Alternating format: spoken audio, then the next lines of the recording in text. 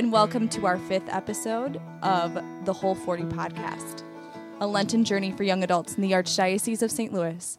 My name is Angela Richard, and I'm the coordinator of young adult ministry for the Archdiocese. And I'm Michael Horn, the evangelization coordinator in the Office of Laity and Family Life. And we're so happy to have you with us. And we'd love to welcome our guests for today's podcast, Vince Coiro and Alli Shambro. Would you guys like to introduce yourselves? Hello, my name is Alli Shambro, and I am a nurse at St. Anthony's Medical Center. I work on a heart floor, so Working heart with attacks hearts. and things. And I'll pass it over to Vince. Hi, my name is Vince Coiro. I work over at Boeing in finance. I recently moved here back in June and been loving St. Louis ever since. And me. Loving me ever since. Yes, we should break that ice, shouldn't we? So Vince and Alli are A thing. a really cute thing. And Allie's also my roommate, and Vince is a dear friend, and they are beautiful, holy people, and we just had to have them on the show. Wow. Amen to that. I'm glad Amen that they're to with that. us. Yes. So we're going to go ahead and get started by going over this 5th Sundays of Lent gospel reading.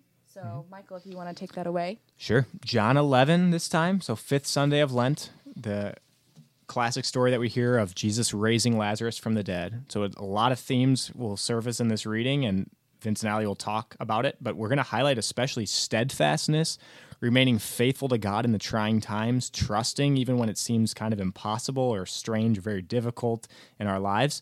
So we look at the passage, and it features Mary approaching Jesus and also Martha and just asking him why he's not coming to help their brother Lazarus during this tough time. And so Jesus remains away from Lazarus for a couple days with his disciples, and it's only after Lazarus dies that he returns to this area to his friend. And we read in the passage also just the powerful statement that Jesus wept. And so it just shows that he loved his dear friend Lazarus and that this was a very trying time for him. The author, John, actually uses the word perturbed to describe Jesus' reaction to this difficult time. And so Jesus, as he raises Lazarus from the dead, we also see that many people came to believe in him after this time. And so it just shows the power of Jesus' works and our belief as a result of that. So the power of our faith and just knowing that the Lord is working good things in our life, even though sometimes we don't always see it. And so just you can feel free to comment on any of these themes that surface, but especially in your own Lenten journey, what it's been like for you during these 5 weeks now, and just how the Lord's working and revealing to you how to be steadfast, how to persevere in the trying times, how to understand the beauty of your friendships, especially your own relationship, and kind of the trying times of that relationship. So anything that you guys want to offer about your Lenten journey. How's it been going? Oh, it's been going well. One of the things that we started off before Lent is kind of we sat down and we wanted to really hammer away some Lenten goals that we could share. And one of those being kind of a sense of almsgiving that hasn't really brought forth fruits yet, but we're really positive and looking forward to seeing the fruits that it can actually bestow, that being blessing bags. Good. Putting together about 10 of those, 5 for each of our cars. We haven't had an opportunity to really use them yet. Can I stop you? What's a blessing bag? All I right. was going to interrupt her Thanks, too. Alli, go I've been ahead. Exercising particular. Alli, would you like to talk a little about it? So in our blessing bags, pretty much called that because they have no other name. It's just a little bag, and it has we have put a clean pair of socks, brand new, a toothbrush, some toothpaste, maybe some non-perishable foods, granola bars, things like that, and then also a holy card. And so when we see beggars, like when you're exiting the highway or anything like that, when we can't give them money, if we don't have anything, we can give them one of those. And I want to be particularly cognizant of asking their name and saying that I will pray for them, acknowledging that they are a person just like me, loved by God, so not to just kind of toss it out my window and drive away, but to really take that time to acknowledge that. Great. So that's almsgiving. What else? One thing that's been fun this Lenten journey is our time apart. So Alli decided to take a little trip over to Rome and the Holy Land, and then I and my business travels have taken me to India. So one of the things is we really wanted to be able to focus for that time apart, having prayer kind of in our lives. So it's been very easy to do that while we're together physically, just being like a couple feet apart. But when it comes or to 23 minutes, that's Or- how far we live. Yeah. or 23 minutes apart, very true. Or even just a phone call away as well. It's hard to get signal when you're in another country.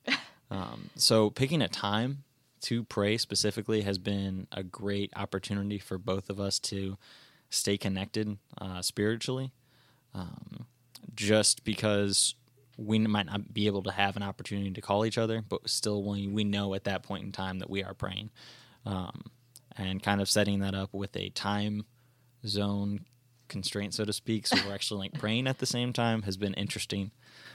Well, good thing God's outside space and time, right? That's very true. We also, we wanted to pray together every night. We also, before Lent started, picked 40 family members or close friends, and we pray for a specific person each day. Oh, So we nice. both ask for intercession for that person. So maybe if we're not praying at the same time, we are praying for someone that we both love very dearly.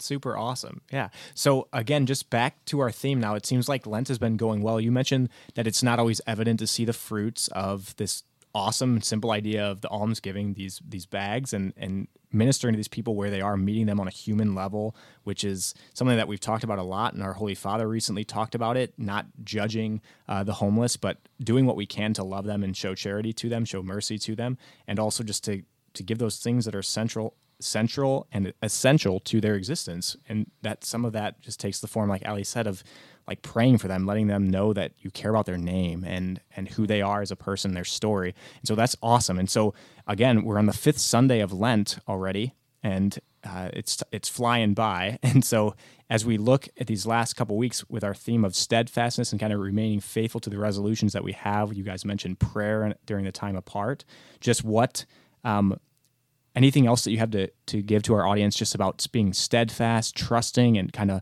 hunkering down the last couple of weeks and just being faithful and sticking it out till we reach that holy day of Easter?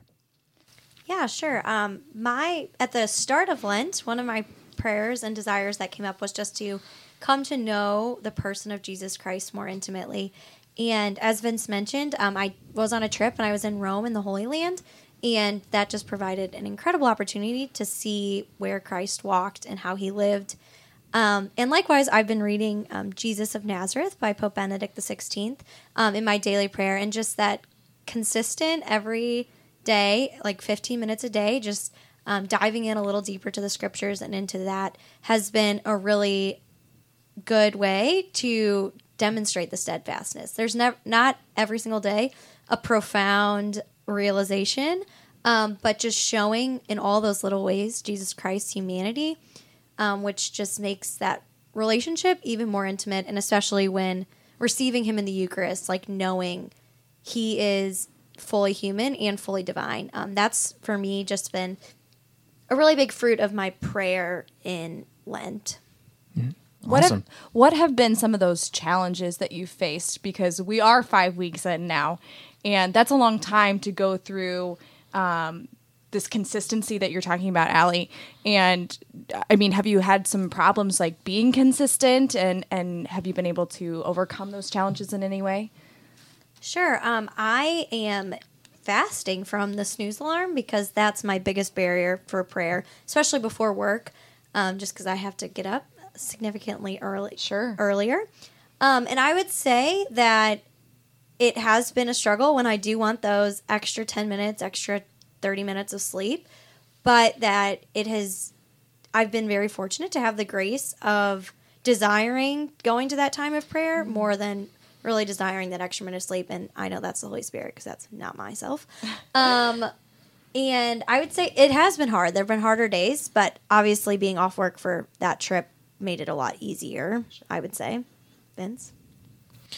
Yeah, no. For me, I guess the steadfastness comes in with one of my areas of fasting. That's limiting screen time on my cell phone. So what I've been doing is I'm trying to limit that so I can introduce silence into my life, more time for kind of self-reflection. I'm trying to limit my screen use to about an hour. I think the average screen use, you'd be surprised, is like somewhere around 4 or 5 hours on a cell phone. Gross. And I mean, scrolling through Facebook really doesn't give you any insight other than what people want you to know what they're doing. Or, funny animal videos, funny cat videos. But the absence of those videos in my life has really been profound, because if I ever go over the screen time, because there's, of course, times where I've fallen, I use that delta to kind of go towards prayer for the next day to try and make sure I can limit myself.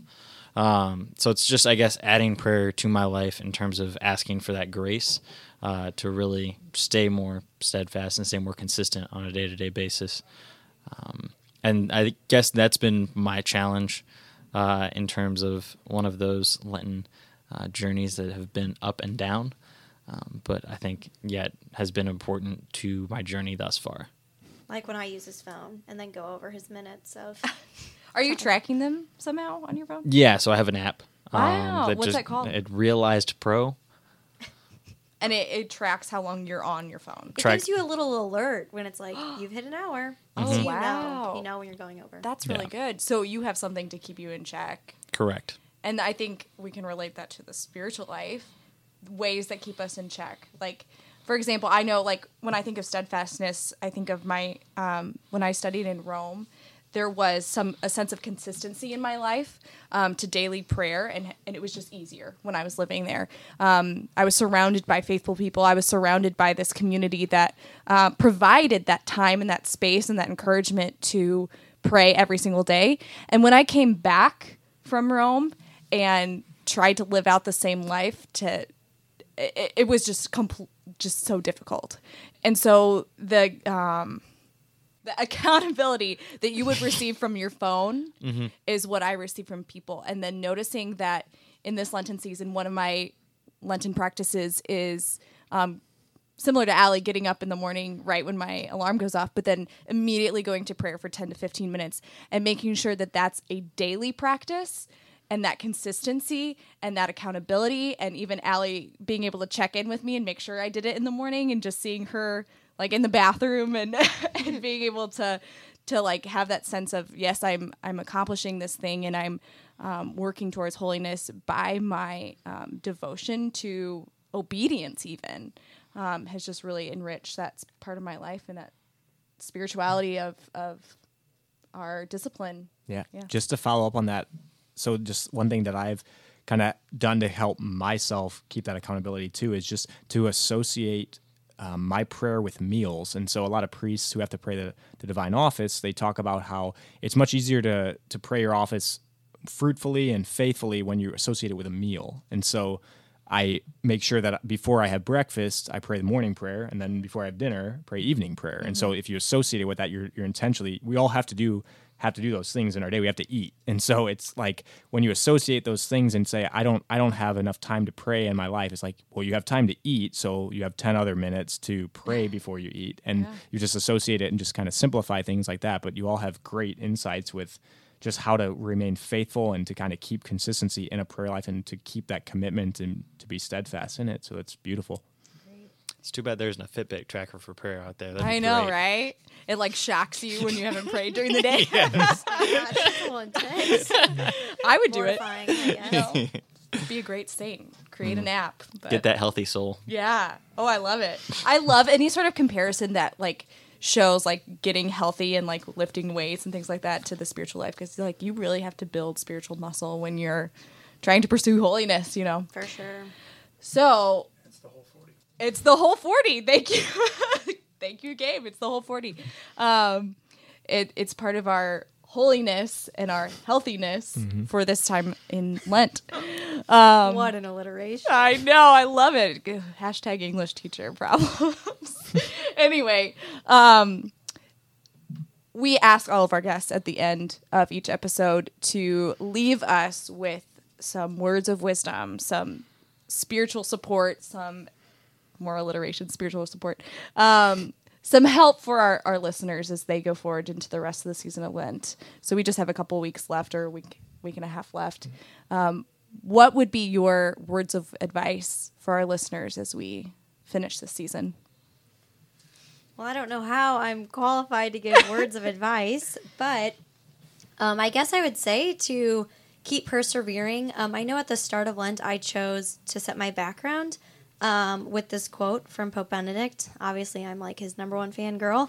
The one who lives with hope lives differently, or something along those lines. And just to recognize, like, in this time of Lent, we are hoping towards Easter. We're not just in this season of repentance, but we're repenting to Christ and resolving to live more like him. And so I would just say to keep persevering. Vince and I talked about earlier in the season how I mentioned how I don't really like calling Lenten promises goals, because I know in myself I can't achieve anything. It would be completely with a grace that I succeeded or didn't fall in any of these, but also to recognize all those times of failing as an opportunity for humility and an opportunity to come back to Christ. So I guess to see if you haven't maybe succeeded in what you decided to do for Lent, to carry on, to keep trying, to start over. Of course, God's mercy is always so real and always so prevalent. So to continue living with hope for the resurrection that we fortunately know is coming, and also to keep persevering. Beautiful.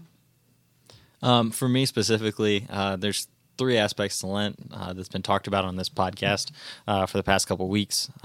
There's always something more you can do with your spiritual journey. Never be content, always strive for something more and something greater. And especially with 3 different points, you can't rise all 3 different points up at the same time. Mm-hmm. It's a journey. You only have 2 hands, so at best you might be able to take out 2 at the same time, but not all 3. So always focus on what you're not doing, but continue what you are doing, and continue moving forward, because we are all on the path to getting to heaven and getting others around us to heaven as well.